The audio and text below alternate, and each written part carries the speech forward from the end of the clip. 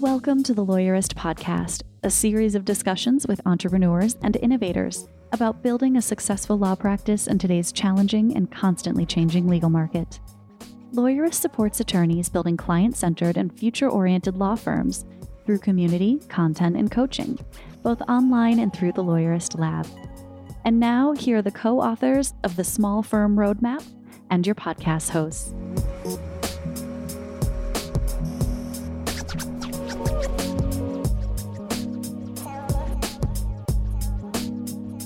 Hi, I'm Stephanie Everett.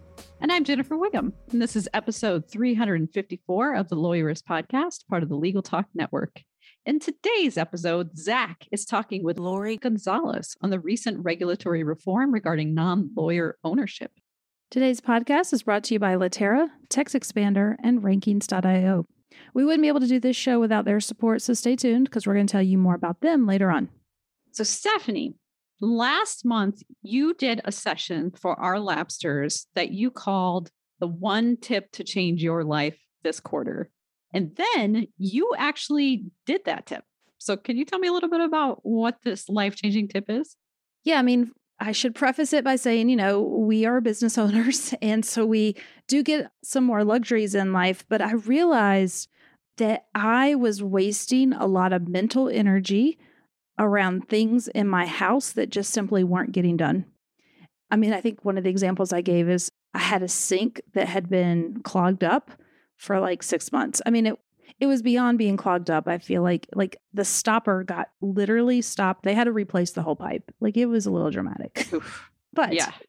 But I say that to say, for 6 months, every time I went into my bathroom, I would see that sink and have this thought, oh, I need to call the plumber. We were fortunate that we had 2 sinks, so I just used my husband's sink. But still, every single time I saw that sink, it was like this thing, right? And I bet we all can think of examples of that in our life, of things in your house or things in your life that you just know you need to take care of, and you just can't seem to get to them.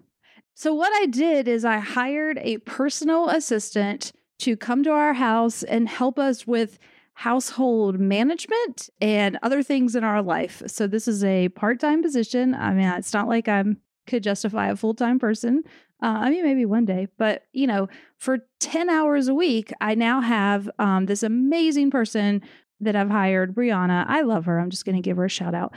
And she comes to my house and she's just taking care of all of these things, right?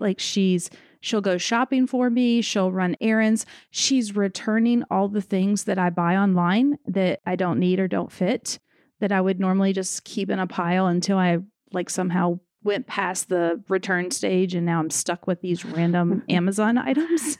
Yeah, I know that feeling. Yeah, like she's going to the post office and making that happen. And then, occasionally she's organizing my home office and she's available if I need her to pick up my daughter from school or other things. But she's just kind of helping me take care of all the other things in life that need to be taken care of. Yeah, that sounds amazing. And I'll just ask, we had some Labsters in our session last time that had objections to that. They thought their spouse wouldn't agree to it. They thought it was something for other people who aren't them. But I know that you had some good advice on that front. Do you remember what that was? Yeah, one thing we talked about is, I kind of took them through lots of different areas where people get help in their life. And childcare probably is the first one that comes to mind because in today's world, we've all sort of embraced the idea that it's okay to hire help with your child. And I've done that since Abigail has been born. She's 10 now. So I've had every variation of child help in my life, from a live-in au pair to part-time after school help and all the things in between. And so what I said to them is, for a lot of us, you have embraced this concept, but just in different ways. So maybe you have someone who comes and helps you clean your house, every week or every other week, or maybe yard service. And so I kind of showed them a scale of there's lots of different ways to kind of fill in our team and get help. And so all I'm suggesting is a new way and maybe another take on that way. And for a lot of people, I feel like it made it not so hard of a jump that they were like, oh yeah, this is something that I could embrace and do. For the people who were worried about their spouses, I don't know, we talked about that and I was like, for my husband, at first he was a little skeptical, but I was like, listen, as a woman, and there's lots of studies and, and research out there around this. Absolutely. Like he and I both run a business, and he for sure helps out around the house. I am not trying. In fact, he does the majority of the cooking. I mean, like he does his fair share. I'm not trying to say he doesn't, but I still hold the household management in my head, right? Like, right. I'm the one responsible ultimately for scheduling the service repairman or whatever happens. I mean, if I really asked him, he would do it. But let's just be honest, it kind of falls to me. Yeah. And the asking is a duty in itself to be able to delegate and ask in the house. To have somebody else that manages your house that way really frees up so much time. And it, I think brings some equality in the relationship too. So yeah, I think it's a wonderful idea. I mean, what I challenged our labsters to do was to think about their week and think about what is it that's a pain point that comes up for you. So for some people, like cooking was a huge thing where they're like, I've just finished my work day and now I'm going to go home and I know I need to eat healthy and I'm going to argue with my spouse or partner about who's going to cook. And like we talked about it, right? Like this is something that happens for a lot of people. And I was like, I did the research.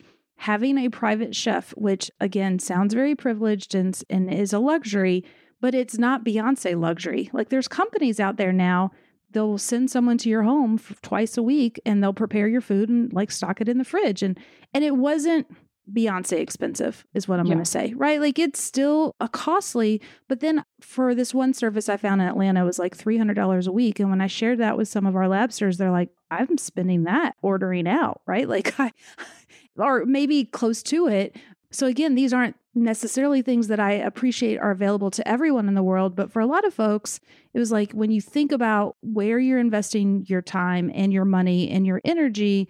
And so we even talked about like those food delivery services, and there's a whole host of them out there. I'm not going to name them, but that's like a variation of that. So maybe you don't want to have a private chef come in and cook for you, but maybe you could have a food delivery service that sends you those, ready to cook meals. Right. And your time is money. I think that's what we always forget. And even in your professional life and your personal life, you need to quantify the hours in terms of money. So if you are saving time by having these different tasks done for you, you are getting a monetary value in your time back. For sure. And, like I said, I hired my personal assistant and it's just 10 hours a week. I'm paying her $20 an hour and it's pretty approachable. And I set up payroll and the whole 9 yards. But what I've really noticed in the first couple of weeks since she's been working with me is my mental space. I have new energy. I walk around the house in the morning and I feel like this sense of peace and comfort because I look at things and I just know like I'm not looking at broken things, right? Yeah. And then what it's doing is it's freeing me up to show up to work with a different spirit, a renewed spirit. I've been getting up earlier and I'm excited to tackle new projects. And so that's the part that's hard to quantify is that mental energy it's freeing up. Yeah, that is so important. I really like that. That's convincing me now. Yeah. So we probably should wrap this up, but my takeaway for everyone is kind of do an inventory of your life and really think about, what pain points are coming up for you. And is there a way to solve that differently? Because I guess the message is you don't have to do all the things. And just like we tell you as a business owner, delegate, delegate, delegate. You can do that in your life, in your personal life too. The same rules apply. Absolutely. Hey, y'all. Zach here, and welcome back to the Lawyers Podcast.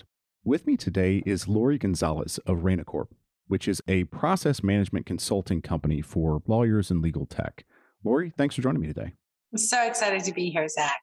So I would normally talk to somebody in that area about process management consulting and all that, but we're not really here for that. If people want to learn a little bit more about that, you've got tons of CLEs and presentations out there. You've presented at ClioCon, you've been at multiple ABA tech shows and countless other legal technology venues.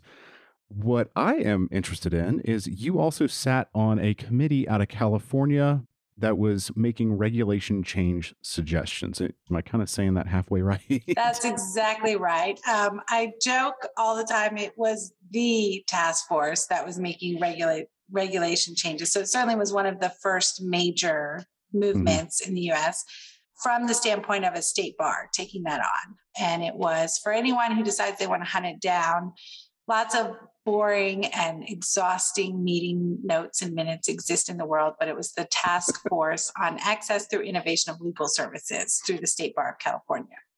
Okay. And so that's what I'd like to pick your brain about here. We've got a lot of stuff going on in that space, that alternative business structure space, the UPL space, all of that. And I'd kind of like to flesh a little bit of that out and talk about what's going on with it. So I think what we're seeing, and it's really exciting to see it happening in so many places simultaneously now, right? When we were doing this a couple of years ago in California, there were some beginning rumblings, but really California had taken the most organized approach, I think, at that time. And so what our task force was doing was specifically looking at how regulations are impeding innovation of the legal services. And we did that by looking at both the idea of limited scope representation. I'll share that wasn't as big of a focus for us. I think because that's well established, right? I don't think in the legal space, there's a lot of controversy around limited scope representation. I think instead, we're just more trying to figure out how to do it effectively. Right. So I think what you're seeing in these sandboxes and these various other places is a really heavy focus on a couple of things. One is non-lawyer ownership. This is by far one of the most controversial of the groups, or at least causes the most discussion, maybe. Consternation, yes. we'll say. I think that's a good word for that. But also a really heavy focus on paraprofessionals, empowering paraprofessionals in the legal industry to provide actual legal services versus our current model, which is obviously working underneath the supervision of lawyers. Right. And certainly there have been a couple of experiments out there, and we can talk about those. Some of those have failed magnificently. So I think there's some cool lessons in those. But then there's also this idea of changing who can provide legal services. What really is the practice of law? And instead of thinking of it as a one-to-one solution, one lawyer to one client, which is really what all of our models are built on right now, how can we provide one lawyer, one set of legal services to a very large audience? And that's really, I think, where the real interest is in improving access. Absolutely. And I think that is not only the benefit, the thing that we see where we go, yes, that is absolutely what we want to do. But that also has that built-in detriment of, okay, well, we feel as lawyers that some, for lack of a better way of saying it, some boogeyman corporation is going to come in and start selling law to a ton of people at a bad level. Right. Selling bad law, bad services to people. And that's really what we're thinking, I think, when most lawyers go, no, this is not a good thing. We recognize that there is a positive aspect of it, absolutely.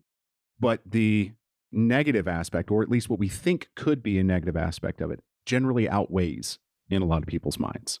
So this is a place where I'm pretty vocal about how we can sort of change the ideas that we hold around that.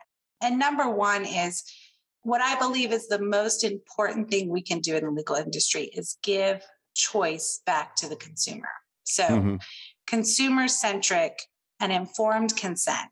These are really how we empower consumers to decide what kind of legal services they want. And I don't believe that lawyers really should be setting the final decisions of what kind of legal services we require consumers to have. I think sometimes that can seem, on the face of it, everybody, including myself, wants to go, well, of course they should have the best of all worlds and it should be perfect and it should be amazing and there should never be a mistake. But if you really start to compare it to, for instance, the medical field, we would never allow a doctor to decide what level of medical care that a person is required to have, right? I get to make choices about my medical care based on my situation, which may be financial issues. It may be simply preference. It may be that maybe I don't want to have surgery, right? Maybe I'm never going to have surgery, even if it's the best thing for me. I get to choose. What we've built in the legal system is the surgeons have decided that only surgery is the best and only option you can have. Really, we've trained real surgeons to do all the things. And then we wonder why, one, we don't have enough market fit. We can't meet all the needs. And two, why we have a lot of really unhappy surgeons because they're like giving massages, right? Like we have a lot of really skilled, really, really educated, really amazing professionals doing work that is far below their actual capacity. And so I'm looking at how do we build models that empower consumers to decide whether they want just okay legal services, because that's what they can afford. Right. And I think what you're talking about there is, I really want to kind of hang on one of those, but I think you're talking about two things there. One is the idea that me as a consumer, I can choose to get an 80% on the test. I can choose to say, that's all I want. I can recognize my appetite for risk and say, well, I want the $30 contract, right. Instead of the $7,000 contract, because this really isn't that big of a deal to me. And if something goes wrong, then perfectly fine. And I think the other aspect in there is saying, not only are we saying that you have to have surgery for all of life's tiny problems, but even if we're not going to have surgery for all of life's tiny little problems, a surgeon has to do it. And that for me is one of the most powerful, I think that's when it clicked for me where we're really struggling. Because the reality is all of the different types of legal services that can and should be available, all of those require different skill sets, different talents, different approaches. And again, I don't know if it's brilliant or lazy to kind of go back to the medical field for the analogies, but the person giving me, physical therapy is going to be far different than the person who performs the actual surgery. And the way we approach how we build that entire experience requires so many different types of models and professionals and those kind of things. And so when we actually look at things like paraprofessionals, we're starting to address some of that. We're starting to say, sometimes a limited technician, a document, for instance, a legal document associate or a legal document preparer. These are popular. And I'm not exactly sure how many states we have these in, probably 5, maybe 6 right now, where there's some certification you can get as a legal document preparer. That is a very interesting way to build a low-cost version of what most lawyers are doing in a lot of small law anyway, which is really building out some basic documents and sort of helping people through the entry level to those courts. But that in itself is, I think, too short-sighted for me. So ironically, I'm the person as a former paralegal who's like, well, I don't love those models as the answer. For a lot, I think they're a good part of the strategy. They're a little part of the strategy. They're part of the plan. But I think ultimately what you're saying is, hey, let's build the same exact model, but let's charge less and see if that works better. And then what you're really saying is, let's ask people to do the same amount of work for less money and hope they do a better job than we're actually doing as lawyers in this space. And that just doesn't, I don't see the long-term benefits of that. And I think that's why we've seen places like Washington where that has failed pretty magnificently. And I love the idea of failing magnificently, failing in a way where we learn from it. You look at what happened in Washington, and if you really get in and unpack it, you can see a lot of different ways that we can improve. And so looking at it and saying, that means that limited scope paraprofessionals is not a good idea.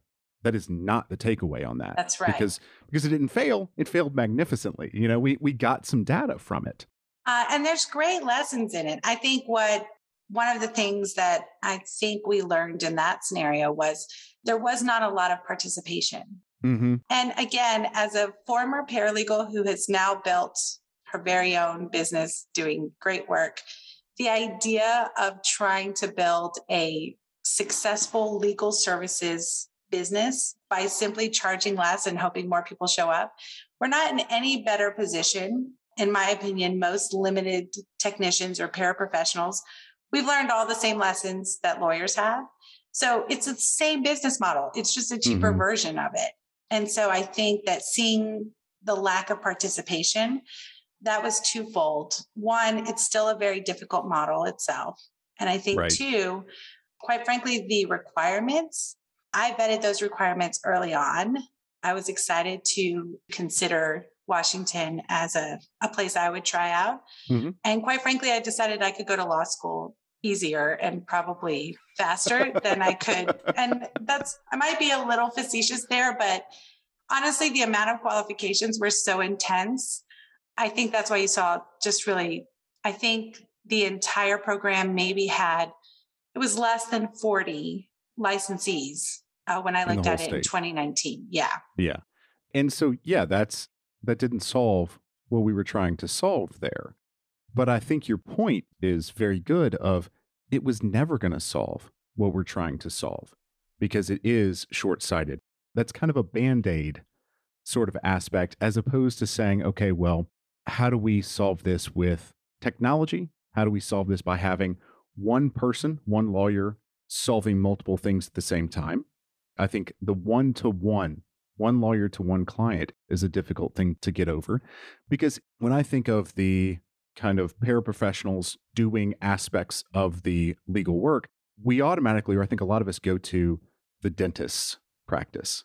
And this is actually a pretty good system that's set up. You walk in, you see the dentist for the part that needs the dentist. Right. But I don't know very many lawyers that want their practice to actually run like that, where they are in that aspect, going from room to room to room. And so even if we did get this going, the attorneys don't want this. It's not something that makes people go, yeah, I want to operate like that. So I think what's interesting is I think we do have niches in law where that has happened. So I think of Yes. PI firms, right? Bankruptcy firms. We certainly have some estate firms. I think we certainly have some practice areas where that model is built and is working. And ironically, I believe you find that those niches are probably the ones who have a higher adoption rate on tech, who have a lot more emphasis on process improvement, business, like actually build operations and focus on operations, and focus on staff differently. And so I do think we've built some of those, but it does still require, it's still technically a one-to-one model in my mind, because at the end of the day, the dentist has to look at the teeth, right? So the lawyer still has to there's still a touch on that. What I get really excited about and why I push very much so for ownership, like really opening up the idea of who can own a company or firm that does legal services is what I love about technology is there's literally nothing it can't do. Every time I think, man, I wish there was a thing, right? There's always a thing, Zach. Now, whether it's a viable business model that can survive, that's the question. Right. But the capability exists. And what we are missing in the legal field is the ability to innovate. We're missing two really vital things that I think are required for real innovation. One is actual investment. Nothing happens without dollars. And in order to truly innovate, you need dollars to burn. You need to be able to fail. You need to be able to have enough money coming in to try things magnificently, let them fail magnificently, pivot and try again. And I think it's the amount of lawyers as a profession who have that kind of innovation burn money is just minute. It's always going to be, as in every other industry. Right. So you really need those investment dollars, but you also need non-lawyer brains. Innovation only happens when we bring in multidisciplinary approaches to these things. And one of my favorite things to read, there's a great study that was done by Larry Richards or Richards Larry. I can never remember which one it is. Read a whole thing called Herding Cats, and it's all about lawyer personalities. And if you actually read it, the things that make a great innovator, exactly the opposite of what makes a great lawyer. So I don't believe we have. Now, I know plenty of innovative lawyers. It's different, right? But innovation as a whole is a science. It's a thing. It's a skill set, and it requires some things that actually are much more difficult if you're going to be a good lawyer, right? So how do we invite people in to help us innovate? Well, I'd love to say that you can just say, come on, let's do something cool. But we all know that's not how the world works. Right. Without real skin in the game, no one's substantially showing up. And that's where we are right now. Well, and right now we're going to take a short little break to hear a word from our sponsors, and we're going to come back and unpack a little bit of that. So we'll be right back. Support for today's episode comes from Text Expander. Minimize effort, maximize productivity with Text Expander. Text Expander helps you work faster and smarter so you can focus your time on your most important work. Drive faster results in 3 steps. 1. Create. Make snippets of text for support responses, sales outreach, or even common emails to save them in Text Expander. 2. Trigger. Just type a few characters and watch the snippet automatically expand your text.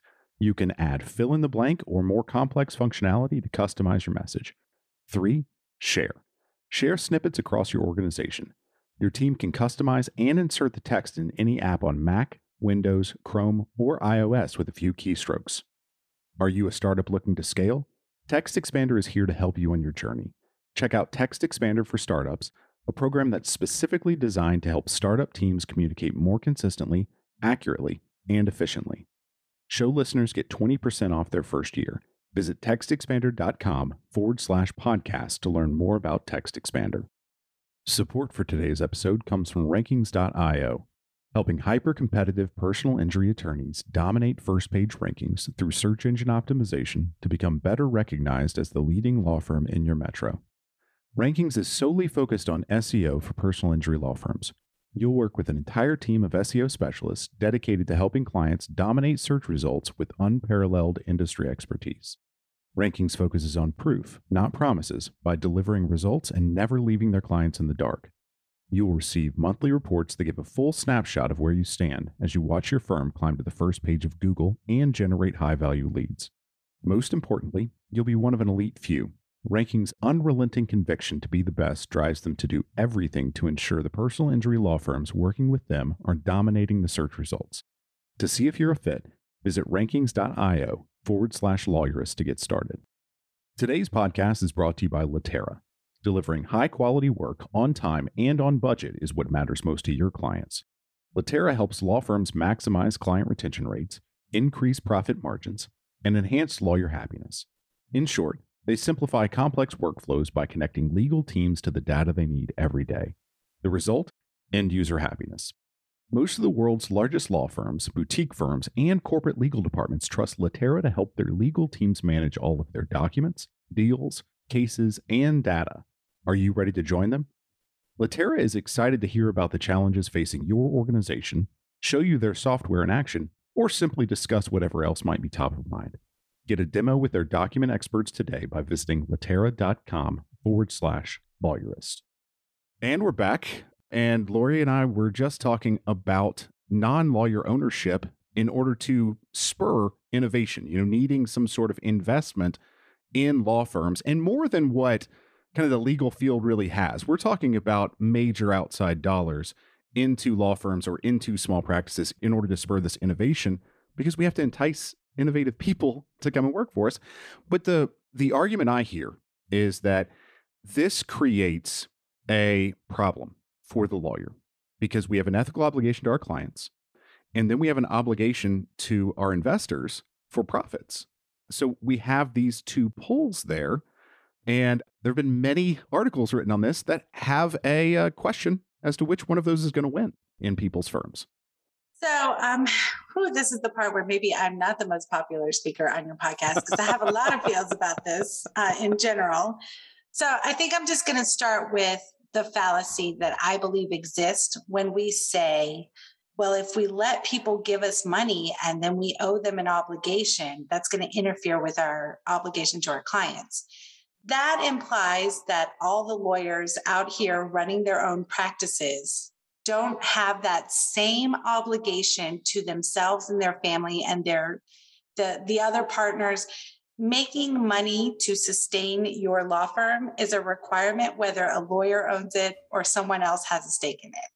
And so this idea that lawyers are so malleable, so impressionable, so easily swayed by outside investors, quite frankly, the way I approach that argument is, if that is true, then y'all shouldn't be in charge anyway, right? And so you should not be self-regulated. If you're telling me that simply having someone require you to do things so that you can keep getting their money means you'll make bad choices, then you're already making bad choices because you already are trying to earn a living doing this. Right. Do I believe that we should always ensure that we're providing a place where we are not taking advantage of consumers? Absolutely.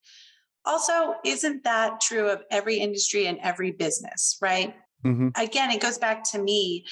There is this often argument that somehow lawyers are more ethical or understand better how to be more ethical when it comes to consumers. And my probably number one argument to that is y'all are failing 86% of the industry, of the consumers. How ethical are we in legal when literally 86% of the needs are unmet? Right. To me, that is the number one sort of argument against where we're doing a great job all on our own of ethically providing legal services to the market. We fail the majority of them. And so I understand where that comes from. It is something near and dear to my heart, making sure people are not taking advantage of. Holy cow, Zach, I'm a perpetual volunteer and spend way too much time thinking through those things as well. So I just have more faith in not only our industry and the lawyers who work it, but also, in the models themselves. The market works, and generally we are a capitalist society. The market gets to decide. Right. I think, again, that's the other piece. We cannot perfect our way out of competition, lesser than services, things that aren't as good as we would make them. And my argument again is, and we shouldn't be trying, because that is why we have such a hard time meeting all of those needs. Right. And the real question becomes, is less than services better than no services? Absolutely. I mean, I think that really is, to me, that's one of the things that it absolutely boils down to. But I also don't run away from the idea necessarily that we can solve some of these problems, even the ones that people are bringing up. So I used to build athletic fields when I was younger. I used to drive a tractor around in circles over and over and over. I love this. And so I drove bulldozers and excavators and I told my mother I moved dirt for a living. And we would have problems on the job site all the time. Everybody has problems in their job. And one of the things I learned very early on, my boss would say to me, Zach, don't come to me with problems, come to me with solutions. So I appreciate that there are problems in these ideas, but just being a naysayer isn't really helping anybody. Well, and for an industry that is meant to be sort of the arbiters of justice and laws and regulations, I sometimes think we forget what they actually are supposed to do. You cannot regulate your way into innovation. You cannot regulate your way into improvements and new ideas and new ways to do things. That is meant after a problem has actually happened to learn to adjust so that problem does not continue. Right. And what we have done is try to create a regulation for every possible bad outcome that could happen, but that hasn't actually ever happened because we've never even allowed it to begin with. Right. We've tried to regulate the what ifs. And that is the number one constrainer, I think, of why we cannot really move forward in the industry. You can't regulate what ifs. What ifs are not worth regulating. No. And I think that's actually a really good lead into, what are we doing? These things that the states are doing to address these issues. We've seen a sandbox in Utah at this point. We've actually seen Arizona has gone past the sandbox and said, we're in. They pushed all the chips in and they're going. At the time of recording, I believe Florida has made the suggestion to go ahead and open up a sandbox. There are places all over right now that are looking at this idea. So what's the sandbox? What is the idea there? We throw that around. It's a place to figure out the what ifs at some point, potentially. It's an experimentation. Again, this is where I just make everybody mad all at the same time because, it's my favorite thing to do. I'm not a fan of the sandboxes. And let me say, I'd rather the sandboxes than nothing. Right. But I worry that the sandboxes, because they are so limited, it is so the sandboxes themselves, most of them are building a very specific process where you need to apply. You have to agree to not only certain ways of sort of conducting yourself and the company and your team, but also you have to agree to providing data or tracking certain data and those kind of things. All of those, which I absolutely 100% believe in theory. But I think what happens is when you build something that is experimental by nature and has these very constrictive sort of requirements, that just means a lot of people aren't willing to play in the sandbox, right? And so I do worry a little bit about the data that comes out of those kind of places. We could actually prove a point that we're trying not to prove by simply saying, well, no one showed up. Well, people with real investment dollars may not be willing to experiment. And I think there's some potential there that we don't move the needle as far as we want to. And I'm a big fan of radical problems need radical change and those kind of things. On the flip side, what I am very excited about is most of the sandboxes are, I think, really taking this approach of as long as we can see the value in the idea and we can see a viable business model, right, in the idea, then we're willing to let everything's up for grabs. And so even Arizona, which has not really created a sandbox, the licensing requirements, still a very intense process. I'm so excited. I think a next episode coming up is with Alan Rodriguez, and also was on the task force and is now a majority owner in a law firm as a non-lawyer. And so I'm really excited to listen into what he brings to the table and how he went through that. But I think that's what you're seeing is these sandboxes are for a LegalZoom, I believe, has been approved for some form of service through the Arizona. Was it Arizona? Yes. Yeah, it was Arizona, I believe. And so, all very exciting to me to see. I'm very happy to see a super tech-driven, process-driven non-lawyer partner with a lawyer to see what kind of law firm they can build, as well as see someone like LegalZoom who, clearly understands consumers, right? And has built a model that serves just the most basic of here's some fill in the blank forms kind of needs and what they might do in those areas. So I encourage anyone listening to this, man, if you have the energy or the desire, get creative. What would you do if there were no regulatory limits to what you want to do?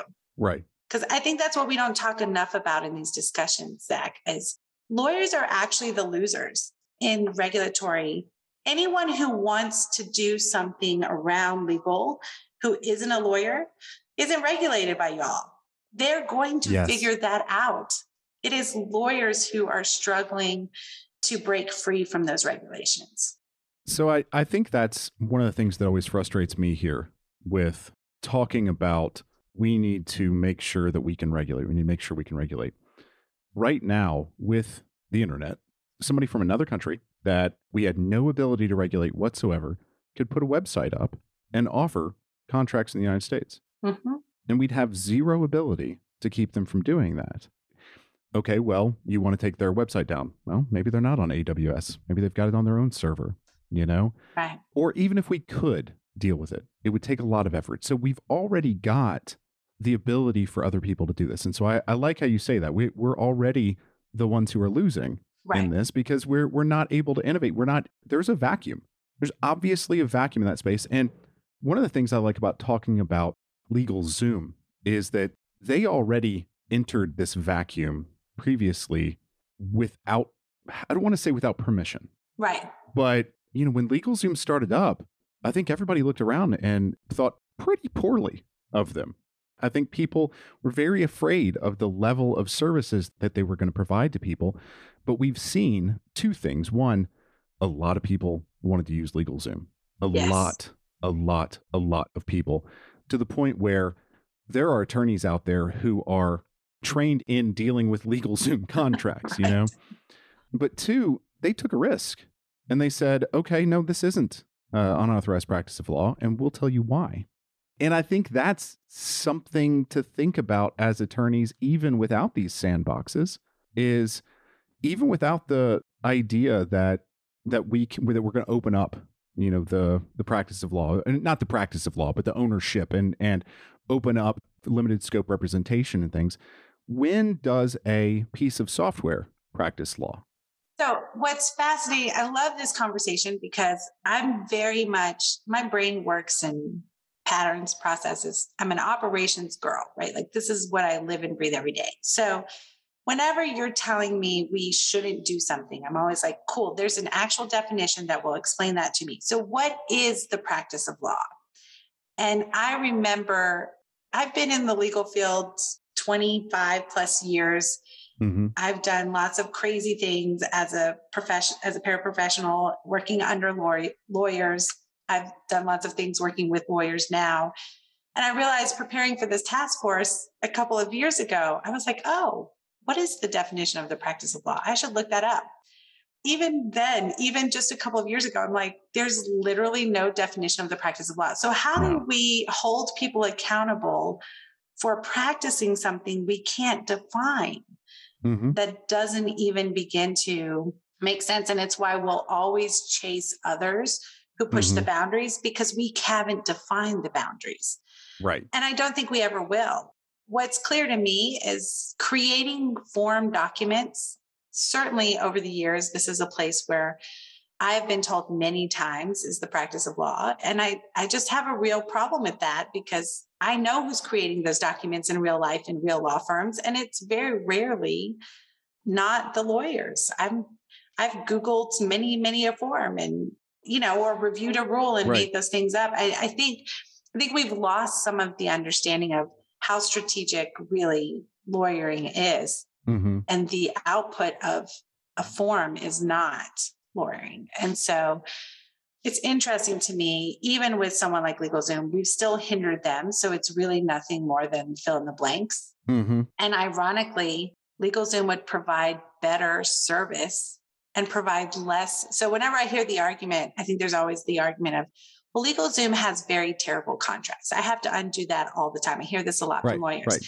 And I'm like, I actually don't doubt that, but it's because we've limited their ability to help people walk through the decision-making process. Mm-hmm. So we've only let it be fill in the blank. And that's what happens when you can only fill in a blank. Right. But LegalZoom tomorrow could create a better, more effective guided interview process.